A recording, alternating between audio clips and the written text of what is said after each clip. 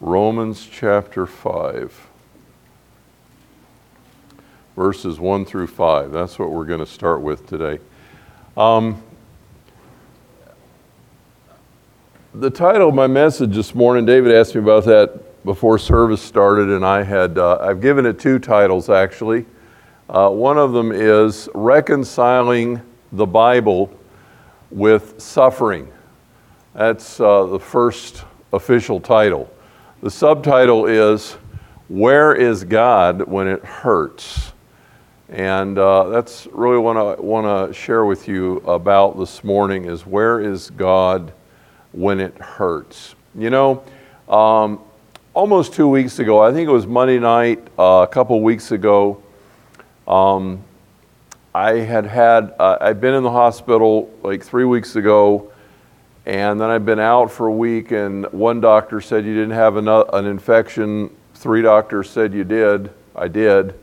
And the one that said I didn't kind of won, and so I got discharged with just a steroid to keep swelling and all that stuff down. And the other 3 were right. And so what happened is when I finished the steroid, everything blew up again because there was an infection that was smoldering underneath and meanwhile tunneling into my bones and stuff like that. So as it turns out, I had asked for prayer, and the elders came on a Monday evening, and many of you who were able, there was about 20 or 25 people here, you came and prayed for me. And we asked for some very specific things. Among those things, I specifically asked that God would take away any infection. There would not be any infection. There would not be any need for a PICC line and intravenous antibiotics and all that stuff. Because I don't know if you know this or not, but just being on a very powerful intravenous antibiotic for 8 weeks will make you sick, besides the other stuff, you know. So just kind of ask God to take all that stuff away. And we prayed for that. And I was supposed to have a bone scan the next morning, which I did, and I had a aspiration done to see if there was anything growing, and we asked that there not be any infection. And guess what? I have a bone infection, and I have a PICC line now. It's tucked right under here, and I hook myself up to antibiotics twice a day, and all of those kinds of things. And in the midst of that, if you're like me, you probably wonder, so what is this James 5 stuff all about? I mean, what is it when the Bible says, is any sick among you, let him call for the elders of the church, let them pray over him, anointing him with oil. The prayer of faith will save the sick. The Lord will raise him up. If he's committed any sin, they will be forgiven him. And so pray for one another and confess your faults to one another so that you can be healed. And you may be thinking, did we get it right? What does the Bible mean? How am I to understand what's going on here? And I ask God those questions. I do. And I go to him and I say, Lord, you know, there's some things I really don't understand, and I need some insight.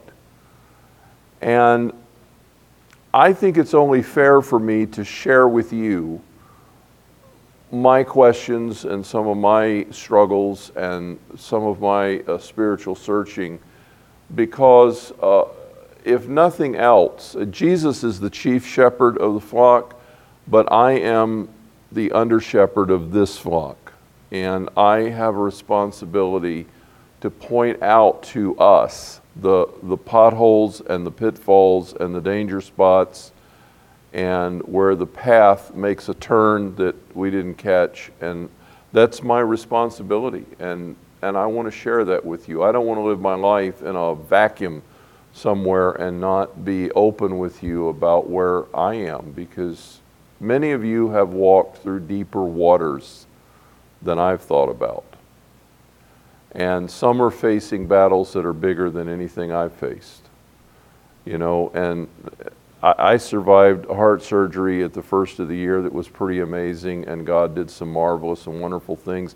He kept me alive until the surgery. That was pretty amazing in and of itself, because I had an aneurysm that was ready to blow. And he kept me alive through it, and he kept me alive after it, despite some well-intentioned medical errors even there. And he kept me from stroking out when the blood thinners were all wrong, and he's still intervening in amazing ways. And yet, there's questions.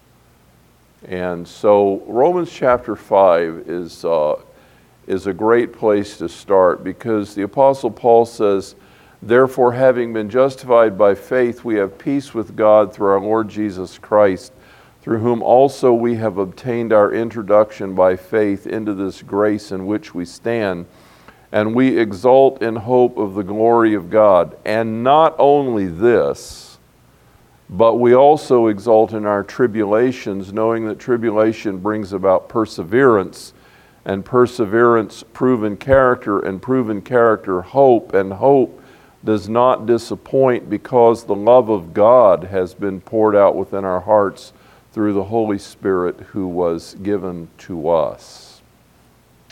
There's two things that Paul says here that are pretty amazing. Number one, he says, you've just become believers, or if you have just become believers, you have come to Christ, and you have reason to praise God and to exalt and to glory in God, because you've come to faith.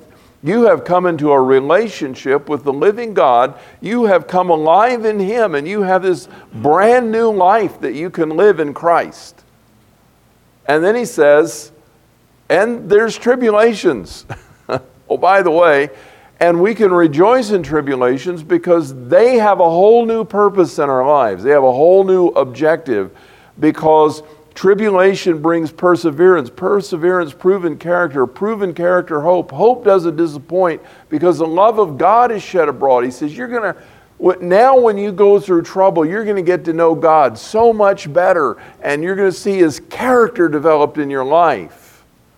Now, I analyze the whole Scripture. You can't just take a verse out of here and there. But you have to look at the whole context of the Bible, and you have to ask yourself, I have to ask myself, God, what are you teaching?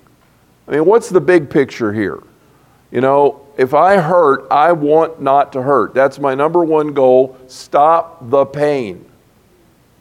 How many of you would agree with me? That's your number one goal. Okay, we're all on the same page. Stop the pain. I like that. I don't like pain. I am not a masochist, and I'm ready to have this stuff stop. So stop the pain. And yet God says there's something to be gained in tribulation.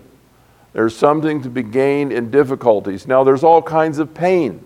There's physical pain that comes from physical problems, but there's emotional pain.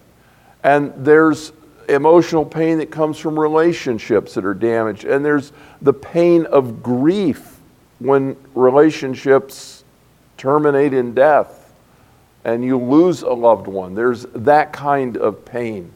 And there's the pain of watching other people suffer. And there's mental anguish. There are all kinds of pain in this world that we face, and they're equally troublesome. We tend to focus in on physical problems, but those are not even always the biggest problems.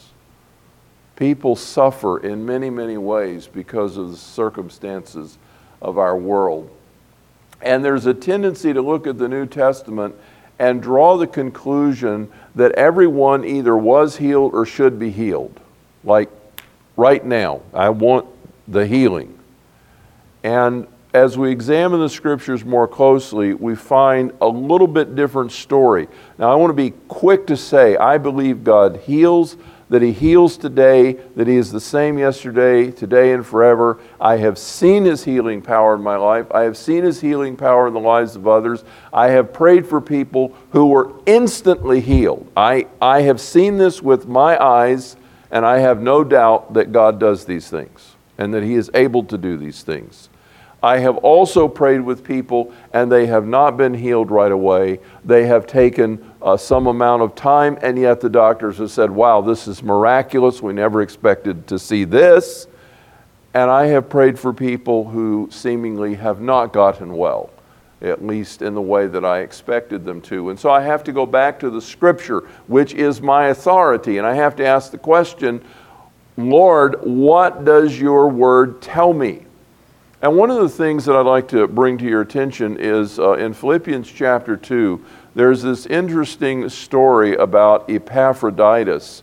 And Epaphroditus was a messenger from Philippi who was sent to the Apostle Paul with their offering. Now, if you know something about the book of Philippians, you know that it's largely a big thank you note that Paul is writing back to Philippi saying, thank you for all the wonderful things you gave me. And Epaphroditus was the one who brought them. But when Epaphroditus reached Paul, he discovered that Paul had more need than the Philippian church had been able to provide. And so what Epaphroditus did, we find out in the story, is he stayed an extra period of time, and he did something, went to work or something, to help provide what was lacking in the gift to make up for what Paul actually needed. And in the course of doing that, he got sick. And he almost died. And let's read the story, and then I'll come back and explain a few other details here. But verse 25 of Philippians 2, "But I thought it necessary to send to you Epaphroditus, my brother and fellow worker and fellow soldier, who is also your messenger and minister to my need, because he was longing for you all and was distressed because you had heard that he was sick. Indeed, he was sick to the point of death, but God had mercy on him, and not only on him, but on me, so that I would not have sorrow upon sorrow. Therefore I have sent him all the more eagerly, so that when you see him again you can rejoice, and I may be less concerned about you. Receive him then in the Lord with joy, and hold men like him in high regard, because he came close to death for the work of Christ, risking his life to complete what was deficient in your service to me." So we get the story that Epaphroditus had somehow done some extra work to help Paul, and had become ill in the process, and his sickness did not get better. It got worse and continued to get worse, and the Philippian church heard about it, and they got all worried and concerned because they loved this guy, and they sent him to Paul to be a help, and now he's dying on him. And, you know, there's all this concern going on. Do you see the time frame that's going on here? I've been corresponding this past week with a fellow in Germany. And I couldn't get around to answering an email for a couple of days. So when I wrote him back 2 days later, I said, I apologize for the delay in sending you the email. I've had a few things going on here. And he wrote me back and he said, "Dear Paul," he said, "do not worry about a 2-day delay in an email. If we were having this conversation a few decades ago, it would have taken 3 months. And I thought, oh, that's perspective. That helps me to get a handle on my 2-day delay in email. Because you had to send a letter that traversed the continents back and forth, you know. Well, you did not send email from Rome to Philippi, okay? You sent a letter that was delivered on foot across the Roman Empire between Rome and Philippi and back. And there had been enough time since Epaphroditus got sick for news to reach Philippi and news of their concern to come back. So we're talking a lot of time here. We're also looking at the reality that if I know anything about the Apostle Paul, I know he was praying. Now, Paul was a man who had seen God use him mightily in healing. He had prayed for a lot of people and they had been healed. Like that. They had just been healed. He had seen a lot of miracles. He had watched God cast out demons. Paul was a man who had great and tremendous faith, and he's praying for Epaphroditus. And what do you suppose he's praying? Lord, heal this man. And he's getting sicker and sicker. And Paul said, I was worried he was going to die. I mean, he was at death's door. This did not happen in 5 minutes. One of the dangers of reading the scriptures, we can read, 6 verses in a minute, when it took 3 or 4 months to unfold. Paul's praying for a man who's getting sicker by the moment. And he's not seeing an answer to prayer. until toward the end of this illness, there is this final deliverance where Epaphroditus is miraculously restored. And Paul says, God had mercy on us. But you know what? I'm sure that Paul had also buried friends. He had people who had already fallen asleep in Christ at Thessalonica. He had people who had already died at Corinth, believers, followers of Jesus Christ. He had to write them letters and say, friends, these people died before Jesus came back. Don't get upset about it. Jesus is still coming. They're going to come out of the grave. Christ is triumphant over the grave, but they were worried. Paul had already experienced that. When I began to put the whole thing into perspective, one of the things that I recognize is, in spite of the great and mighty miracles that all of the apostles of the New Testament witnessed and performed by the grace of God and the power of the Holy Spirit firsthand, every one of them died. In fact, as it has been said, no one has ever been healed of their last illness.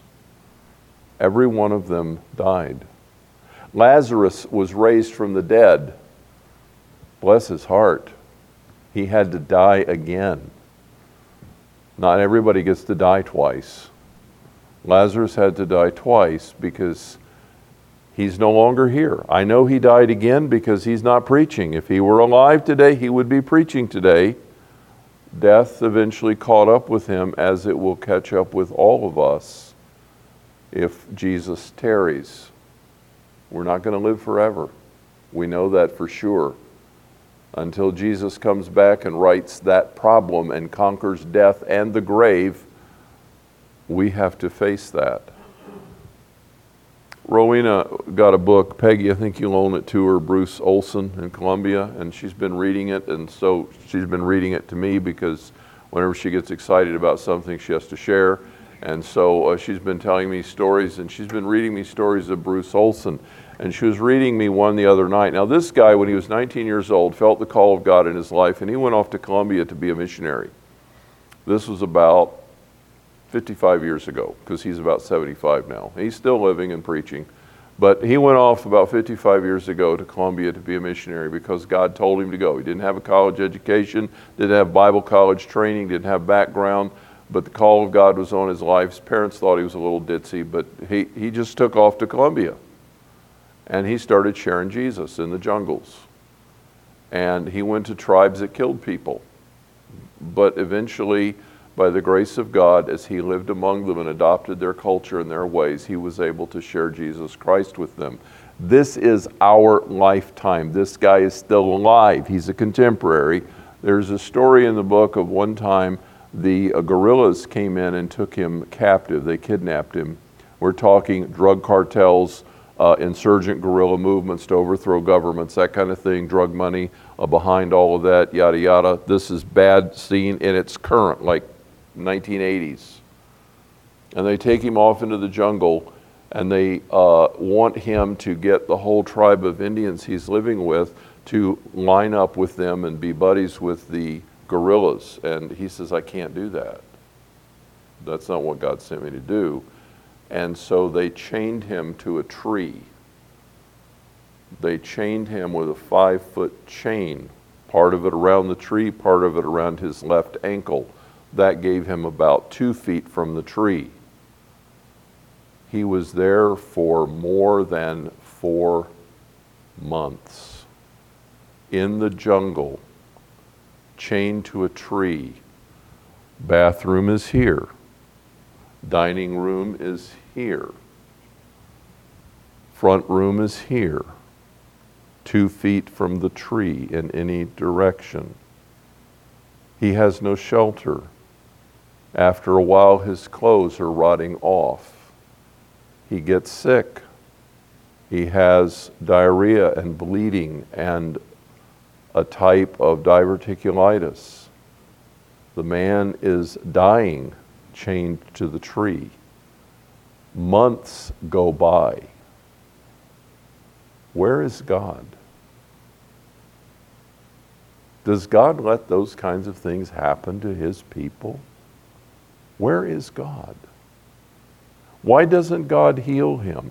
Why isn't he miraculously spared from any suffering? Oh, I have this chain around my leg, but it doesn't bother me. You know, why is he going through this? There was a time, frankly, when he was at death's door. And one night he looked up in the tree and he saw one of these Mogollon Indians that he had been working among kind of hanging out up by the tree. And this Indian said to him, "You're going to be all right. God is going to heal you, and this time tomorrow you will be well." And he said, "Can you cut me loose?" He says, "I'm not here to set you free, but to tell you that you're going to be all right and God is with you." And he said, I realized the Indian wasn't attached to the tree or anything else for that matter. He was just there. And then he went away. And he realized that he had been visited by an angel sent from God that was in the appearance of the Indian tribe he was working with. But the next day, his tummy issues were healed, but he was still chained to a tree for more than 4 months. They had planned to execute him. Obviously, they didn't because he wrote the book to tell about it. One of the things that comes out, as Paul Harvey would say, the rest of the story, is that they had guards on him, 2 guards at a time, that changed shifts every 10 hours to keep an eye on him. They were stationed just a short ways from the tree. And lo and behold, over time, over half of them came to faith in Jesus Christ. In fact, one of them came to him one day and said, "You know, if the order ever comes for me to execute you, I will not do it. I cannot do it. You are a brother in Christ." And he said that knowing that it would mean he would be killed. But he said, "I cannot do this." And half of those guards came to know Jesus Christ, and the gospel began to ripple through the guerrilla group that had taken him captive. Do people's souls matter that much to you, by the way? That you would go through that if it would mean their salvation? That was part of what drove the Apostle Paul. He said, "I'll do anything if it means people are saved." In fact, he had a problem that he asked God to remove 3 times. He said, "Lord, take this thing from me. It's just driving me crazy. I mean, I can't stand it anymore." And he said, the 3rd time, God said to him, "Paul, I'm not going to take this. I'm doing something much bigger. And I want to make my glory known in your weakness. So if you will depend on me, I will manifest my glory." And Paul said, "I will therefore glorify in my weakness, that the power of God can be seen in me, because this is good for you. And then therefore it's okay with me." So many times when we get in a crunch and we're hurting, we are looking to God to get us out of our misery. But we are not seeing the big picture. And the big picture is in Romans chapter 8. If you'd like to turn there for a moment. You knew I was going to get there eventually, didn't you? Romans 8:28.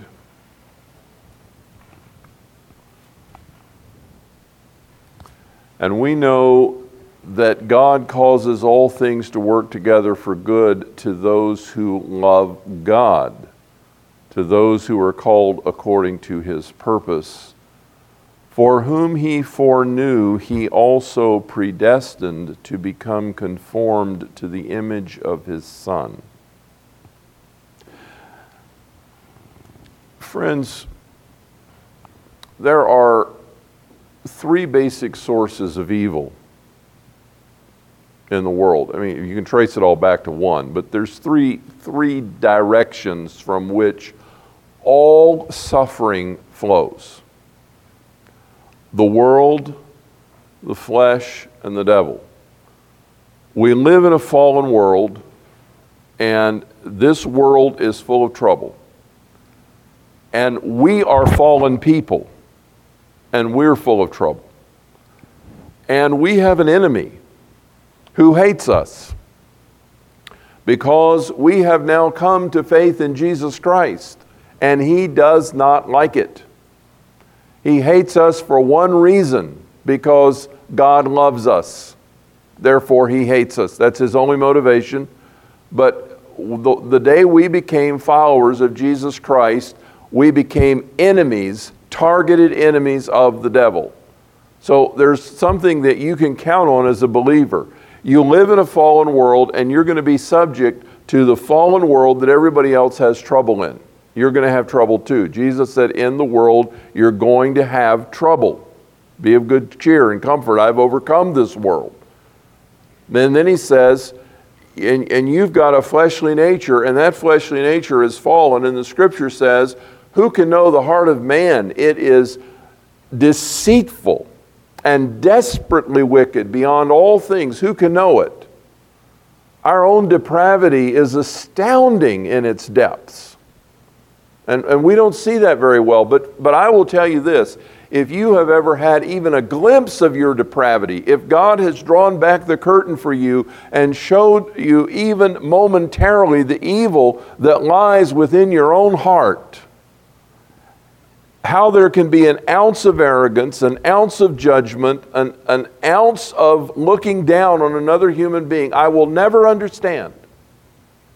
Because if you have once seen an inkling of who you are, truly who you are in the face of God, you can't pass judgment on any other human being on the planet. Of those three, the world, the flesh, and the devil, guess who your biggest trouble always is? It's looking you in the mirror every morning. It's you. We are our biggest problem. The world is fallen, and it's full of disease and sickness, and we're going to run into trouble out there. And the devil hates us with a passion. But we're the ones that trip ourselves up more often than anything else. The scripture said a man is tempted when he's carried away by his own lust. That's his problem. Even the devil couldn't appeal to us if there wasn't something to which he appeals. You know, he comes and gives us this enticement. If you want to press that logic to the wall all the way back, we'll talk about it another time, because there's something in there I don't have time to pursue right now. But the truth is, the enemy comes at us at our vulnerable places. You know that. You know that from your own experience. You have certain weaknesses that are more than others. Those are your Achilles' heels, spiritually speaking. And that's where the devil comes at you. There's some things I'm just not tempted to do. You know why? Because I could care less about them. It never tempted me. Doesn't mean I couldn't be. You never know where you could actually go if you started down the trail. But there's some things that just don't tempt me. There's other things that are real trouble, just because of the way you're wired and I'm wired. But we're our number one enemy. And God says in this passage, I am on a mission. Now that you have come to me, I am focused on your redemption. Listen, friends, God did not just save you and me to get us to heaven. That's the ultimate result of being followers of Christ. He saved us to make us look like Jesus, to restore us to that lost image, to rebuild in us the glory of Jesus Christ, so that when people see us, they see Christ in us. God is determined to do that. He says it is predestined. Whom he foreknew, he predestined to be conformed to the image of his Son. He is determined to make you look like Christ. He wants you to look like Jesus. And he says, God is therefore able to take everything in our lives and work it out for good to those who love him and are the called according to his purpose. What is his purpose? To make you look like Jesus.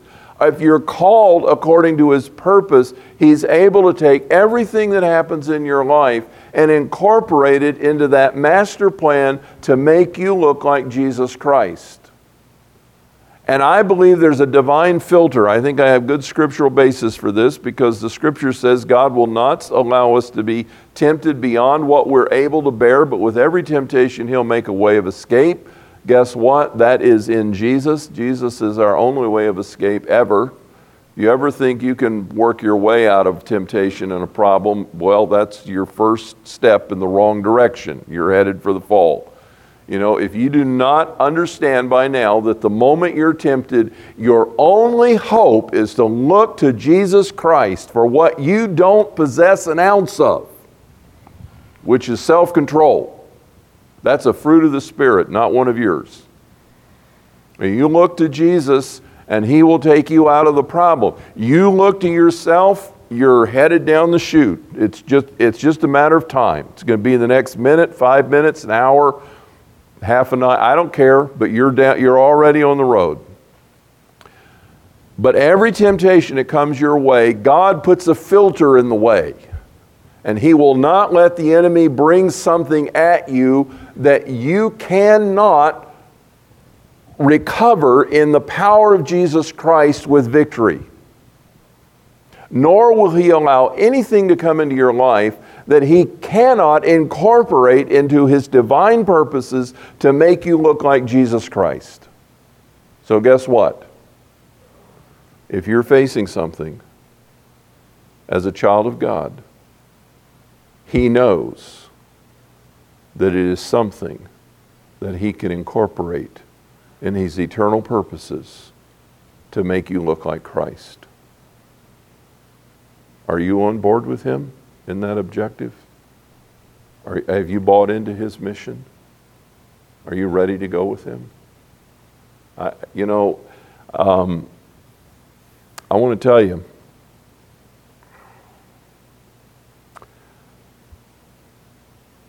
I've told you before that I have a kind of a goal. I have this picture in mind. You know the sons of thunder, you know who they were in the scriptures? James and John, brothers.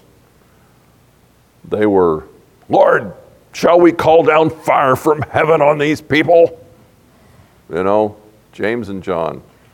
I'll get the sword. It wasn't just Peter that was ready to go, James and John. They had their mom come to Jesus and say, hey, when you get in your kingdom, can my boys sit on your right and your left? But when John got to be an old man, James never made it past Jerusalem. He was the first martyr of the apostles. But when John got to be an old man, he has a different story to tell. He writes his letter, Techniamu, my little children. Oh, I have so many things I want to tell you, my little children. He's so tender. He's so full of love. He's got this white hair and this gentle, old man kindness. And I have this picture of me when I'm about 90. It's probably going to take another 25 years, 30 years. But I have this picture. I want to be that man. I've told you that before. I want to be that guy. I want to be that old white-haired under shepherd that when people get around, they just feel Jesus. They just sense His presence. I'm not talking about a soft weirdo. I'm just talking about, a real guy. Because I hope, that I've got that persona too. But I want to be gentle. I want to be humble. I want to be sweet. I want Jesus leaking out of every pore of my skin. I want to communicate Him. And you know what? I'm not there yet. I'm not there.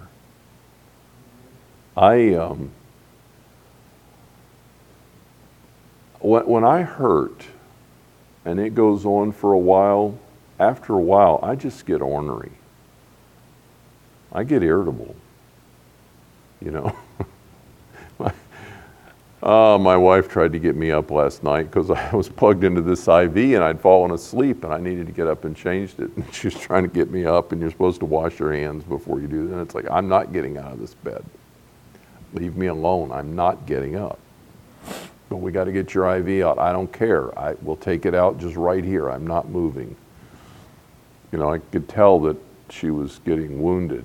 And I said, just bring me the alcohol hand stuff. I'll just wipe my hands. You know, I was just done. But I was not sweet.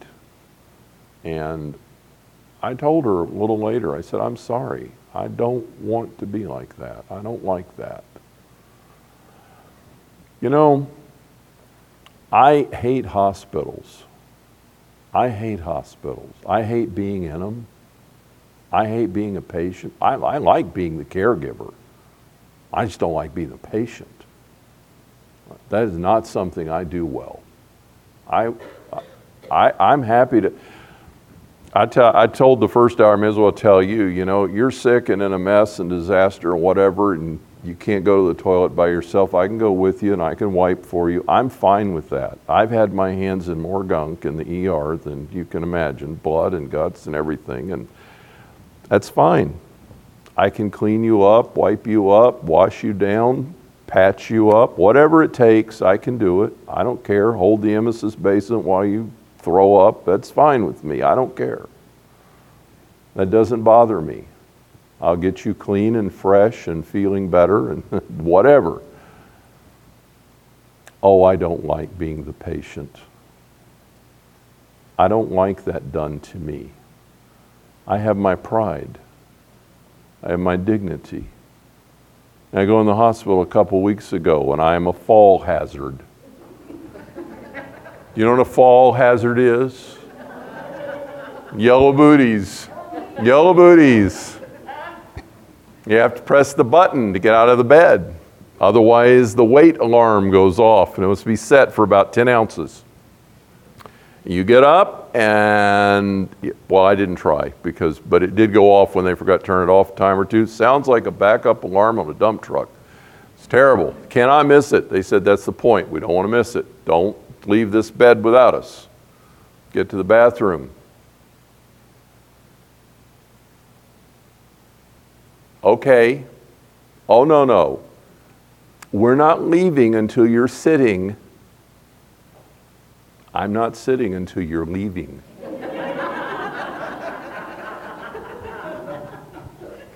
I don't do these things well. I did win that one, by the way. I have a walker. I've never had a walker. I can't walk without it. But I have a walker. And I have to ask people to get things for me now. I had asked Dale to bring my French horn in this morning. I was at the doctor's office Friday and I said, should I be working? I mean, seriously, should I be working? Because what you may not realize is I have the bone infection in the left foot, but the gout moved to my right foot. It didn't like the bacteria either, so it moved over. And so I couldn't walk most of this week on my right foot, and it was pretty miserable. And he said, yeah, you can work, but I don't want you walking. And after walking, the next worst thing you can do is stand. So just don't walk and don't stand. If you want to go sit somewhere, that's fine. Okay. I have to ask people to go fetch for me. I don't do that well. I don't do the receiving side well. You know what it takes to be a good receiver? Humility.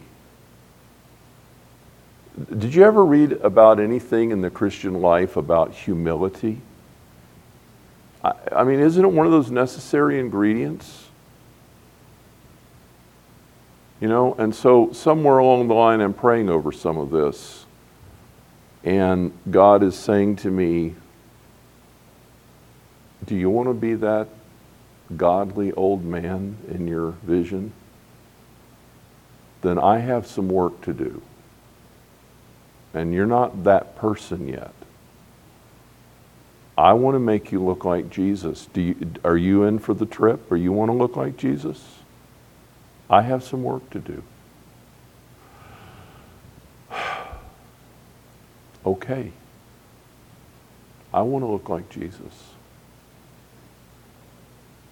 And I have to tell you, friends, when you're suffering, you need to get with God and you need to ask Him some questions. And can I just be real honest about this too? We're out of time, so I'm going to have to quit. But can I just be real honest? I don't know what you imagine me doing right now when I'm, quote, convalescing. You know, am I sitting around reading the Bible 4 hours a day, praying the other 8 hours, meditating? I can't read much of anything right now. Can I just tell you truthfully? When you got a fever, or you got chills, or you hurt, you can't concentrate. I'm not reading much of anything. I'm trying, but I'm not succeeding. I pray. God and I have a lot of conversations, but they're short. And I pray for you, and I pray for others, but they're short. It's hard for me to really have focused anything. Actually, the things I do best are with my hands when I'm just occupied. If I'm trying to do thinking stuff, I don't think very clearly. I couldn't read anything last night. I went home after the wedding, I just went to bed, really. Got up 2 or 3 times, ate some supper, went back to bed, got up and started an IV, went back to bed. You heard my story about ending it. Stayed in bed. I know what it's like when you're hurting. I can remember Ruth Sween suffering with C. diff, and she's on that awful metronidazole, and the dear woman just went through suffering and suffering, and it went on for 2 years. I don't know how she did it. And she said, I feel so useless. She couldn't do anything. She couldn't read, she couldn't paint, she couldn't focus. She just hurt for 2 years. And even her praying, she felt, was deficient. Oh, she was a precious saint of God.